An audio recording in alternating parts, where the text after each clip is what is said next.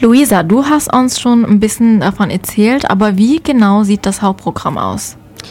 In 3 Räumen verteilt im HDM-Würfel finden zeitgleich jeweils 3 verschiedene Entrepreneur-Workshops und Vorträge statt. Darunter sind überwiegend deutsche Veranstaltungen, aber es wäre ja nicht die International Week, wenn es nicht auch englische Vorträge und Veranstaltungen gäbe. Ja, deshalb es ist wirklich für jeden was dabei. Mhm. Kann man auch das Hauptprogramm in verschiedenen Kategorien einteilen sozusagen? Ja, ganz genau. Es gibt sozusagen 3 verschiedene Formate. Eines der Formate heißt Best Practice. Hierbei handelt es sich um eine Präsentation, bei der Lehrformate, Programme oder Methoden im Kontext natürlich von Innovation und Entrepreneurship vorgestellt werden.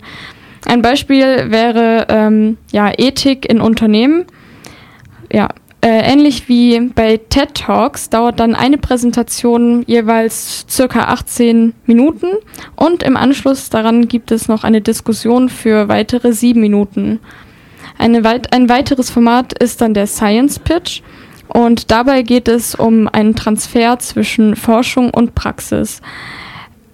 Auch in jeweils 18 Minuten werden dann spannende Einblicke aus Studien und Forschungsprojekten rund um die Themen verwandt mit Entrepreneurship vorgestellt und die Teilnehmer erhalten wertvolle Empfehlungen auch für die Praxis. Ein Beispiel hierfür wäre die Forschungsfrage, für welche innovativen Start-up-Ideen sich Studierende aus dem Academic Seed Accelerator Programm interessieren.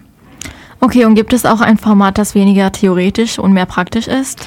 Ja, und zwar das 3. Format trägt den Titel Hands-on und hier geht es darum, dass die Teilnehmer nach einem kurzen Briefing an einer etwa 50-minütigen praktischen Einheit mitmachen können.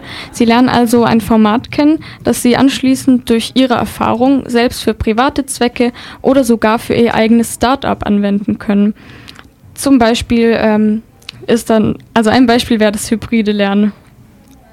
You heard it, guys. Wenn ihr also Bock habt, neue Methoden, Tools, Formaten und Workshops in dem Bereich zu entdecken, dann ist es auf jeden Fall was für euch. Vielen Dank, Luisa. That was it for the day, guys. Ich hoffe, wir konnten bei manchen von euch die Interesse an einem Auslandssemester erwecken, denn es ist nicht nur eine tolle Erfahrung, sondern auch eine Möglichkeit für euch, neue Sachen zu entdecken und euch selbst zu entdecken. Coming up is the show Lost in Germany, presented by our internationals. Don't forget to tune up next Tuesday at 4 p.m. and thank you for listening.